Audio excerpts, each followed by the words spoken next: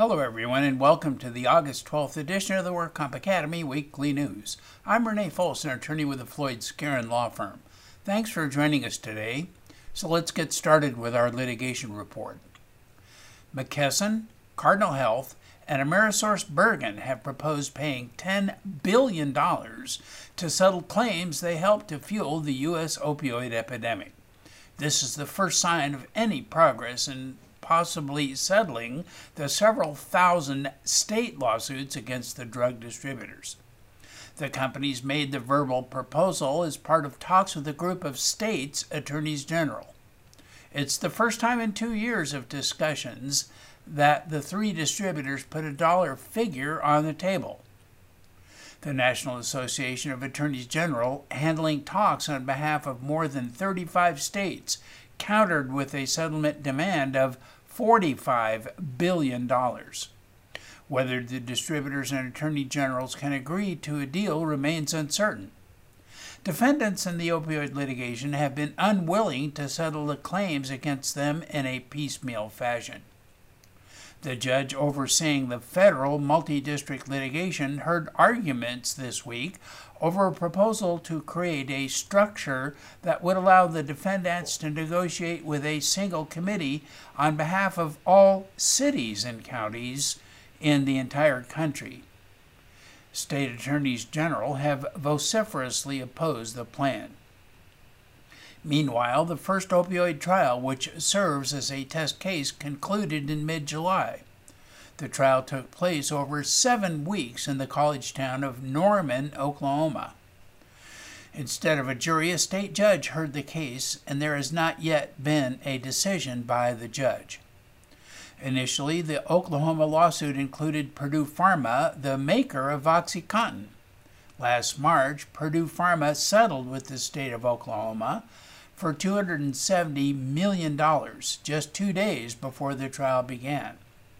Another defendant, Teva Pharmaceuticals, announced an $85 million settlement with the state on the eve of trial against the remaining defendant, Johnson & Johnson.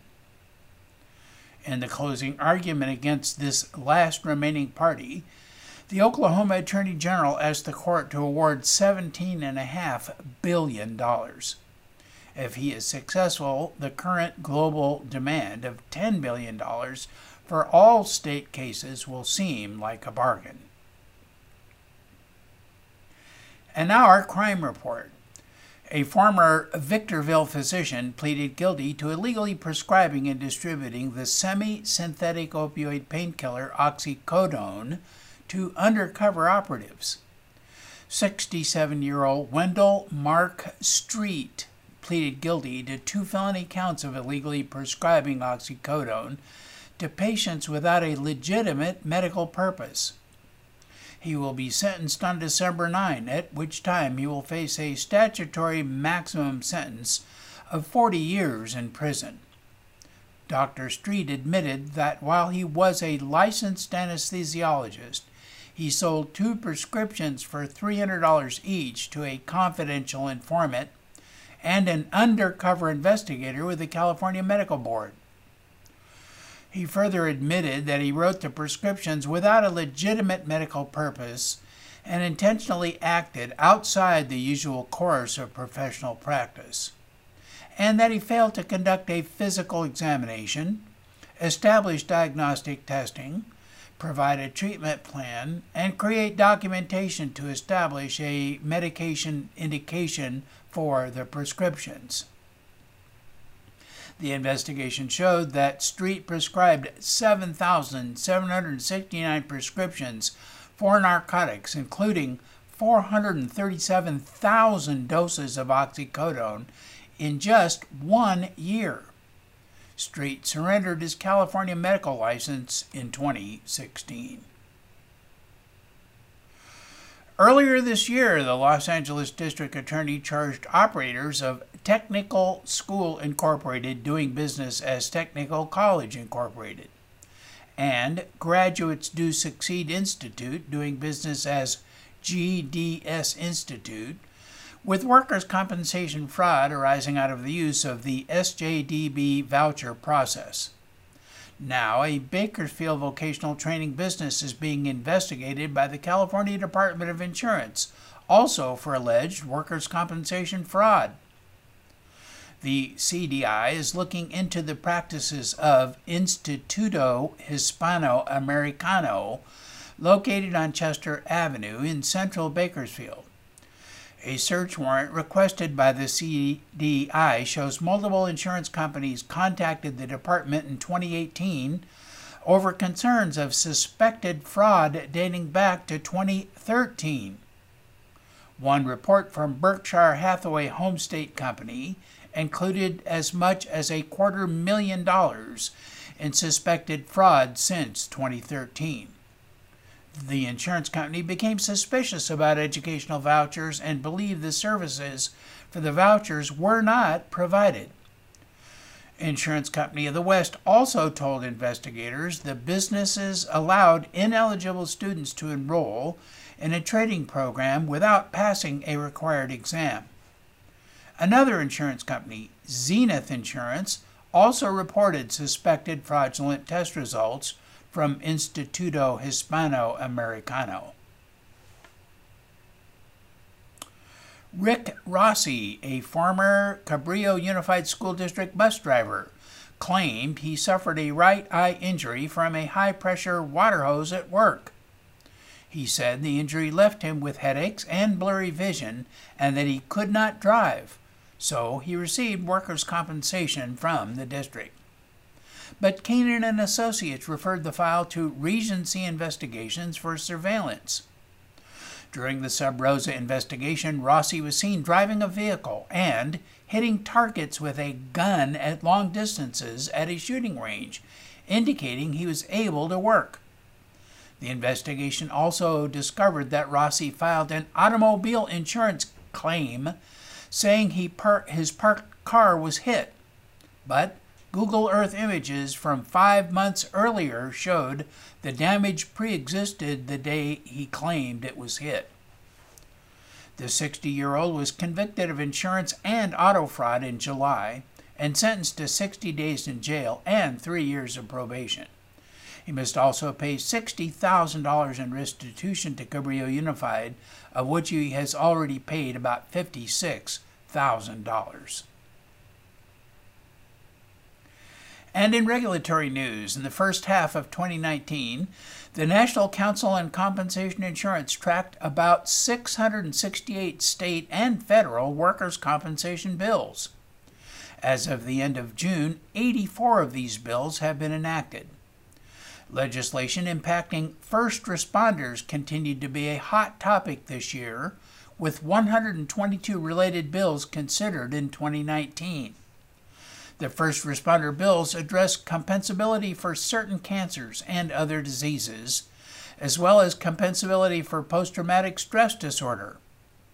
In 2019, at least 26 states considered legislation addressing workers' compensation coverage for mental-only injuries such as PTSD. To date, 8 states passed legislation addressing benefits for first responders with PTSD in 2019. Other legislative trends include bills addressing medical cost containment measures, such as fee schedules and treatment guidelines, and court or legal issues such as arbitration and subrogation. These trends are very similar to 2018's legislative trends. There are now 11 states, plus the District of Columbia, that have legalized the recreational use of marijuana. In addition, the majority of states, 33 plus the District of Columbia, have legalized the medical use of marijuana, while another 14 states have legalized the use of CBD, which is the non-psychoactive forms of marijuana under certain circumstances. As of June 30th, only 3 states, Idaho, Kansas, and Nebraska, do not have any laws legalizing marijuana in some form. During the 2019 legislative session, several states considered legislation to authorize the reimbursement of medical marijuana in workers' compensation. As of June 30th, none of the bills passed. In 2019, 9 states considered legislation addressing prescription drugs in workers' compensation. At least 2 of the states, Illinois and Nebraska, proposed adopting an evidence-based drug formulary. Other states considered legislation to restrict the use of opioids in workers' compensation claims. The DWC proposes increases to the medical legal fees. It has posted proposed amendments to the medical legal fee schedule to its online forum. Members of the public may review and comment on the proposals. The draft regulations include a single flat fee for a comprehensive medical legal evaluation of $1,650, a follow-up fee of $1,100, and a supplemental fee of $275. There will be additional payments for review of medical records based upon the amount of pages reviewed. And then the elimination of what was complexity factors. There will be an increase in hourly fee for medical legal testimony, and an increased modifier for evaluations performed by a psychiatrist or psychologist, and an increased modifier for evaluations performed in an underserved area. The implementation of a predominantly fixed fee for all procedure billing codes is anticipated to reduce frictional costs by establishing reimbursement that is based on objective and quantifiable criteria. The increase in the multiplier for setting fees will increase the reimbursement for the vast majority of evaluations performed by physicians. The Workers' Compensation Insurance Rating Bureau will propose a 5.7% average reduction in pure premium rates for workers' compensation insurers in 2020. If adopted, this would be the 9th consecutive pure premium rate decrease since 2015, with reductions totaling about 44% since then. Continued downward loss development, acceleration in claim settlements, sharply declining pharmaceutical costs, and continued decline in the number of liens being filed are among the reasons for the reduction over 2019 rates. Despite these downward trends, the WCIRB cautioned that loss adjustment expenses remain high and that medical and indemnity average claim severities are beginning to rise at levels closer to their historical norms. The agency expects to submit its filing to the California Department of Insurance later this month. And the WCIRB just released the 2019 State of the System report, which predicts that workers' compensation insurance rates in California will continue to fall, and total written premium is expected to drop by $1 billion or more for 2019. Even with the falling written premium, the report portrays a healthy workers' comp market in California. It says the market is very non-concentrated, with several hundred insurers participating. Last year was the 6th consecutive year the industry has posted a combined loss and expense ratio below 100. The combined ratio was 90 in 2018. The ratio hit a high in 1999 of nearly 200%. But the WCIRB expects the combined ratio to begin to go up, somewhat due to a modest rise in severity trends. But it will be largely due to declining rates. The ratio may get pushed into the mid to higher 90s for 2019. More than an additional $1 billion in payroll each year is being generated by economic growth. However, lower rates are reducing total written premium by more than $2 billion annually. Written premium is expected to total $15.7 billion in 2019, down from $17 billion in 2018. Written premium has been on the decline since 2016, when it was $18.1 billion. Reforms from SB 863 passed in 2012 have saved the workers' comp system roughly $3 billion a year, with significant savings from lien costs, spinal surgeries, and pharmaceutical costs. Despite recent rate decreases, California's work comp rates remain high compared with other states. California's work comp rates at $2.87 per $100 of payroll compares with a nationwide average of $1.70. The state's poor showing is believed to be California's high frequency of permanent disability claims, the long duration of medical payouts, and high frictional costs.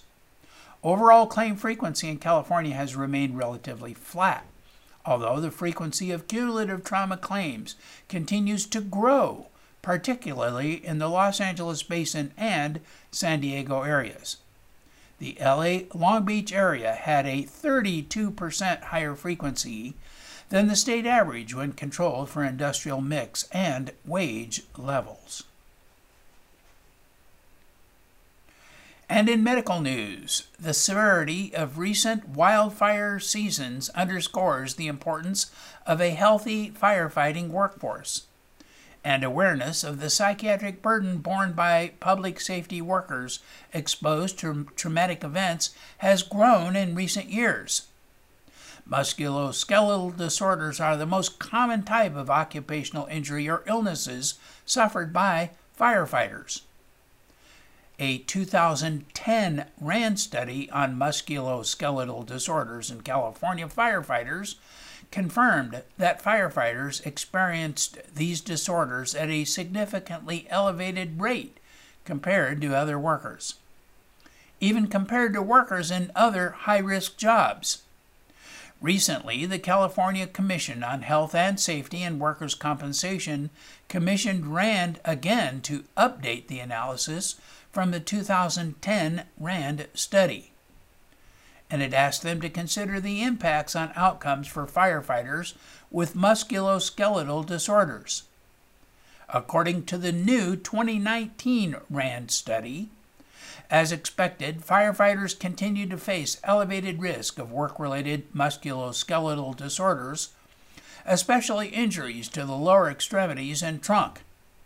As in the 2010 study, firefighters with musculoskeletal disorders appear to have less severe economic consequences from their injuries than do workers in similar occupations. Post-injury earnings relative to in the second year after injury were sharply lower in comparable occupations, 88% for police, 85% for other public workers, and 87% for private sector workers. This is an unusual pattern of post-injury outcomes, both because at-injury employment is nearly as high as overall employment, and because it is much higher than observed in comparison occupations. Fire departments appear to do better than other employers, even public sector employers, at retaining injured workers. The DEU ratings and statutory permanent disability benefits rose for firefighters after SB 863 implementation. Firefighters have relatively high occupational adjustments, and their slightly older age and injury may also result in more favorable adjustments under the current disability rating schedule. However, firefighters with musculoskeletal disorders rarely receive treatment or permanent disability benefits for PTSD or other psychiatric conditions. Mental health stigma could lead to the patterns observed in this data. Stigma is widely recognized as a barrier to diagnosis and treatment of PTSD and mental health disorders more generally among public safety workers. RAND did not find evidence that treatment caps on chiropractors, occupational therapy, and physical medicine had a substantial impact on most workers. And in other news, in the wake of 4 fentanyl overdose deaths in San Diego County in 24 hours last week, U.S. Attorney Robert Brewer issued a public safety alert. Drug users need to be aware that a lethal strain of fentanyl designed to look like oxycodone is being sold on the streets to unwitting buyers, and the price may be the buyer's life. Brewer also warned that the fentanyl crisis is raging in San Diego as border seizures, prosecutions, and overdoses are on pace to hit all-time highs in the county at the end of 2019. Fentanyl-related deaths are rapidly climbing to unprecedented levels. The Medical Examiner's Office reports 50 confirmed fentanyl-related overdose deaths so far this year, plus another 28 suspected but yet to be confirmed cases, with 4 months remaining in the year. Should this trend continue for the remainder of 2019, the death toll could potentially reach 130, which would amount to a 47% increase over last year's total of 90 deaths, and a staggering 787% hike over 5 years ago when there were only 15 deaths. Federal authorities have confiscated an estimated 533 kilograms, or 1,175 pounds of illicit fentanyl at and near the international border so far this year. That's more than a half a ton. Just 4 years ago, authorities seized a fraction of that, only 30 kilograms. In addition, there's been a record number of seizures involving counterfeit blue pills labeled M30 that contain fentanyl. Fentanyl is 30 to 50 times more powerful than heroin, and so dangerous that in its purest form, even a tiny amount touching the skin can be deadly. The price of fentanyl in 2019, whether in powder form or pill form, is declining, meaning that both forms are readily available in the community. Users are also ordering up fentanyl from the so-called dark web, like they would order something from Amazon. The drug is being purchased online and sent directly to customers by mail or express delivery service in the U.S. And that is all of our news and events for this week. Please check our website daily for news updates, past editions of our news, and much, much more. And remember, you can subscribe to our weekly news podcasts and special reports using your iPhone, iPad, or Android device by searching for the WorkComp Academy with your podcast software. And we also publish a daily flash briefing on the Amazon Alexa Echo platform. Search for Workers' Compensation News on Amazon. Again, I'm Renee Foles with Floyd, Skeren, Manukian, Langeman. Thanks for joining us today. Please drop by again next week for more news.